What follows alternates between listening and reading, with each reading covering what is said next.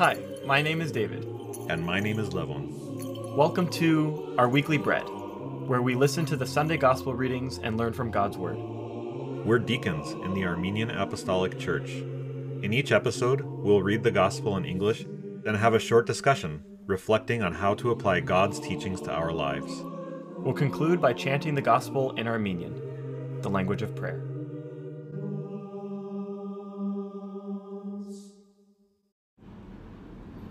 The reading is the Gospel according to Matthew chapter 22, verses 34 through 46. The greatest commandment. Hearing that Jesus had silenced the Sadducees, the Pharisees got together.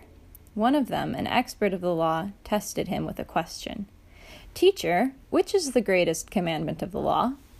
Jesus replied, "Love the Lord your God with all your heart, and with all your soul, and with all your mind. This is the first and greatest commandment, and the second is like it. Love your neighbor as yourself. All the law and prophets hang on to these two commandments." Whose son is the Messiah? While the Pharisees were gathered together, Jesus asked them, "What do you think about the Messiah? Whose son is he?" "The son of David," they replied. He said to them, "How is it then that David, speaking by the Spirit, calls him Lord? For he says, 'The Lord said to my Lord, sit at my right hand until I put your enemies under your feet.' If then David calls him Lord, how can he be his son?" No one could say a word in reply, and from that day on, no one dared ask him any more questions. So ends the reading. So in today's reading, the Pharisees ask Jesus, and they try to test him. They always try to make him say something wrong, but Jesus always ends up saying the perfect thing. And this is absolutely perfect because Jesus summarizes Christianity into one or two rules. And the question he was asked is, which is the greatest commandment of the law? And his answer is number one, love God with all your heart, with all your soul, and all your mind. And the second is like it, love your neighbor as yourself. Big stuff. If people are like, what's really Christianity about? Just follow those two. That's the crux of it. These are the two greatest commandments, or the greatest commandment that commands us in Scripture of what kind of life we ought to lead.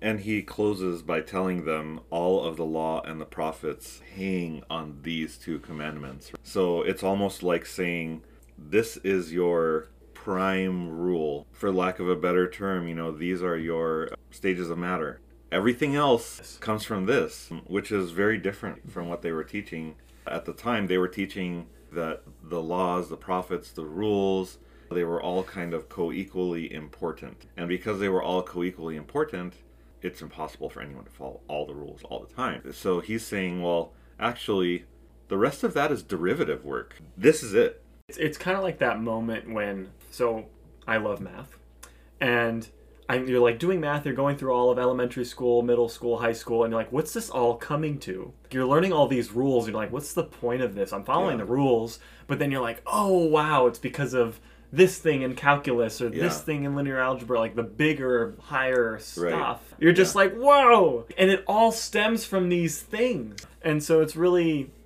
awesome that Jesus, God, was able to say, this is the crux of all the things that I have brought before you. And let me just kind of elaborate on why that is. So why does Jesus say, love God and love your neighbor as yourself? Why did God come in the form of Jesus Christ? To restore the connection between God and humankind. And so the closer we are to him, the closer we are to the people that we're meant to be because we're loving each other along the way. It's not a selfish journey of me trying to get closer to God or me trying to do this. We got to get closer to God. Yeah. We as a community need to grow with these principles. Love. Yep. Remember when Archdeacon George was on here? What did he say the one takeaway is from the Armenian Church Divine Liturgy? Love. That's what this has been always about from the very beginning and even in the end. And we hear John 3:16 quoted a lot. Yes. For God so loved the world. Mm-hmm. But what does John 3:17 say?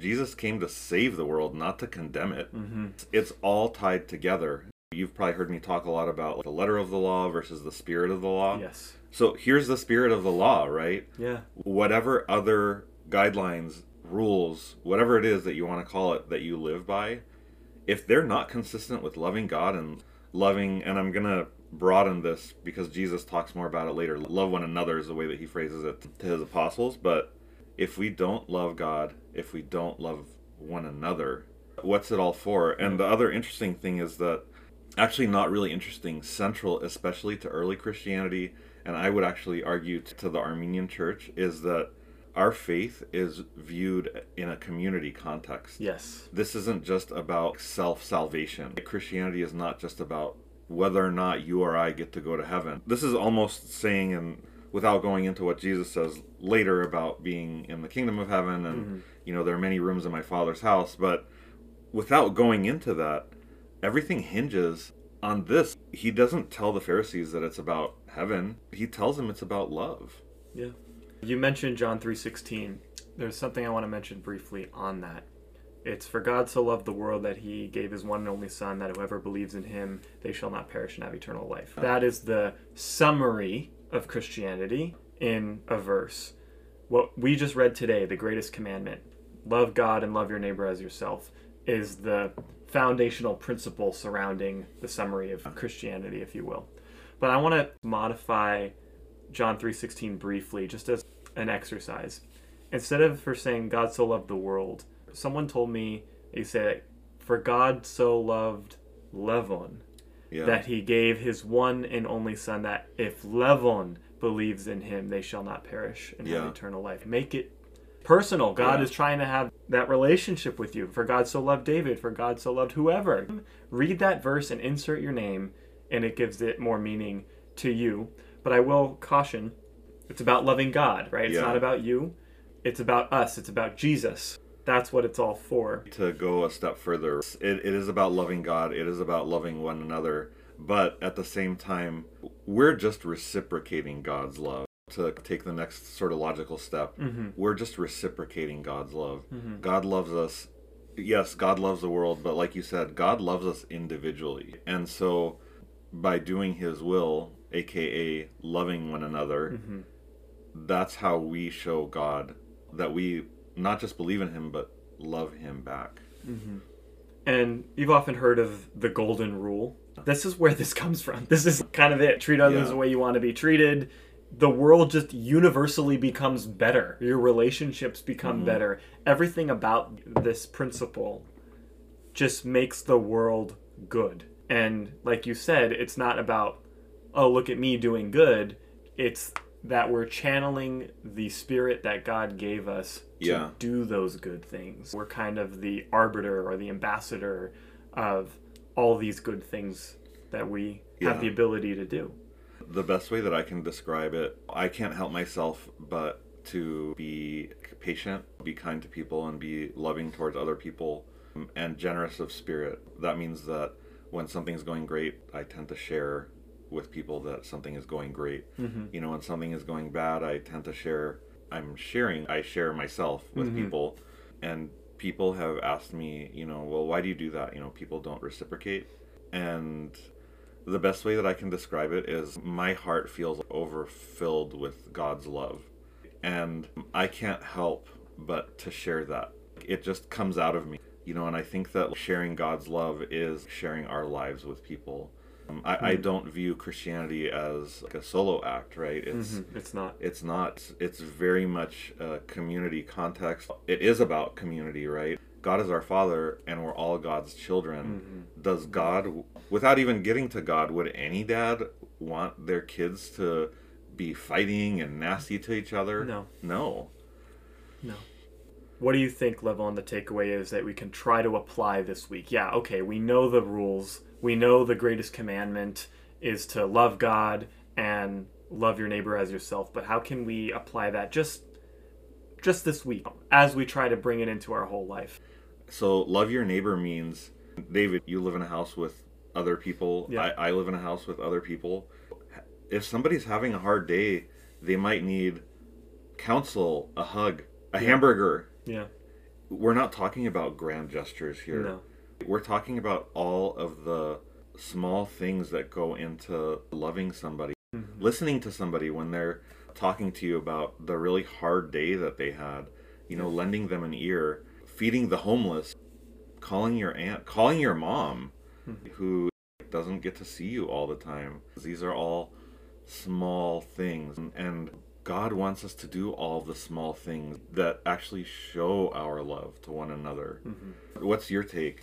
Well, it's tricky because people are like, okay, yeah, I can love God and I can love our neighbor, but like, well, I gotta worry about my job right now and all of these things, or I need to worry about getting into this school or studying for this exam, or I have all of these other things that are distracting me from listening to my friends, to buying the hamburger, to, I just don't have time to go swing to McDonald's and feed the homeless man that I see on my commute. All of these excuses, but I would say that, look, if you do love God first, the things that you worry about will be dealt with, will be overcome even, because God is first place, first and center. If you're saying, I can't do all these things with your time, if you really love someone, you make the time. Just think about dating. If you're like, you really had the hots for somebody, or you really had this spark with someone, and you're like, I'm going to push all of this aside to make sure I have time for them. Why don't we do that with God? We don't. That's the sad thing. Same thing when it comes to expressing that love with other people. Why don't I just keep food in the car and have it at the ready when I'm not ready to take the time to go to the store? 1. 2, let me check in with those people who are my coworkers, my friends, because they're part of my life and I see them daily, and I'm not trying to get anything in return.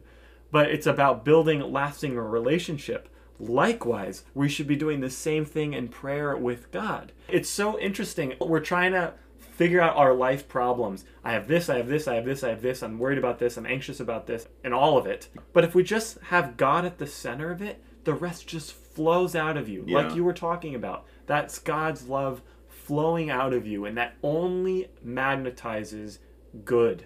And so the best thing I can say right now to leave off this week, just start doing the small stuff. Whatever that phone call is, whoever that person that you feel like you need to connect to and haven't in a while, someone who needs food, remind people that you love them and tell them why. Tell them what you see in them. Having the patience and tolerance to know that the storms in your life are just temporary. Know that things do get better, but it's okay when they're not, because God is with you through all of it. One of the things that you just mentioned, we talk about all these things that we have that are impediments. We always make excuses for why we can't show our love for other people. You're right. And like I said, we're not talking about romantic love. We're talking about like calling somebody who we know wants to hear from us. Right. Giving someone a meal, right? We're not talking about buying somebody a house and a yacht. In Matthew chapter 6, Jesus tells the apostles not to worry. He always says not to worry. He says, don't worry about your life, what you'll eat or drink, or about your body. Isn't life more than food, and the body more than clothes? And why do you worry about clothes? Do you see how the flowers of the field grow? They don't labor or spin. Not even Solomon in all his splendor was dressed like one of these. If that's how God clothes the grass, which is here today and tomorrow is thrown into the fire, won't he much more clothe you? I think it's really easy for you and I sitting here in a room recording a podcast to say that, but at the same time, I would say that this has not led me astray. I have never looked back ruefully or wistfully about some piece of myself, some time, whatever it is that I've given to another human being. I grew up with my grandmother saying, whatever you keep to yourself is lost forever, and what you give to others is yours to keep. So the whole purpose of us receiving God's love is to give it to other people. It's not just about us. And my faith is not about me trying to get into heaven. It's about being that channel. Like I said, my cup is overflowing, so I can't help but distribute presently, not to climb this ladder to get into heaven. Like, you can bring that joy and that experience wherever you go. And I think that God gives us many opportunities to show our love for each other, right? Yeah. He puts people in our lives who need our love in small ways and also in big ways. And it's our job to be paying attention to God and listening to God and to actually follow up and do. We don't believe in an abstract faith. Jesus being on this earth, Jesus dying on the cross, Jesus being resurrected, Jesus performing all of those miracles, feeding all of those people, the apostles' works, those were all concrete things. And so we can't believe in a theoretical God or a conceptual God. And the same with love. And I know that you're close with Yeprem, and one of his mantras is like, you have to roll up your sleeves, you have to do the work, you have to get your hands dirty. Be the hands. God did concrete things for us. And he's asking for us to do whatever is in our power to do. And those are concrete things. And there's one more. I think I know what you're going to say. I think you're going to talk about the verse where Jesus says, and God feeds the birds. Do you think you will not be cared for? It's interesting because he's saying, I'm here for you. I know I made the grass and the birds and all of these things, but I'm here for you. Wow. Exactly. What made us so special? It's truly miraculous, that kind of love. And the next part of the reading is, he asks the Pharisees, what do you think about the Messiah? Whose son is he? They reply, the son of David, because that's what it says in the scripture. But then he says, if that's the case, how does David call the Messiah Lord? How can you call your son Lord?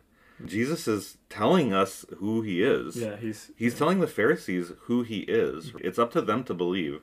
Just like every day, there are many opportunities throughout the day for us to profess our faith by what we do. Yeah.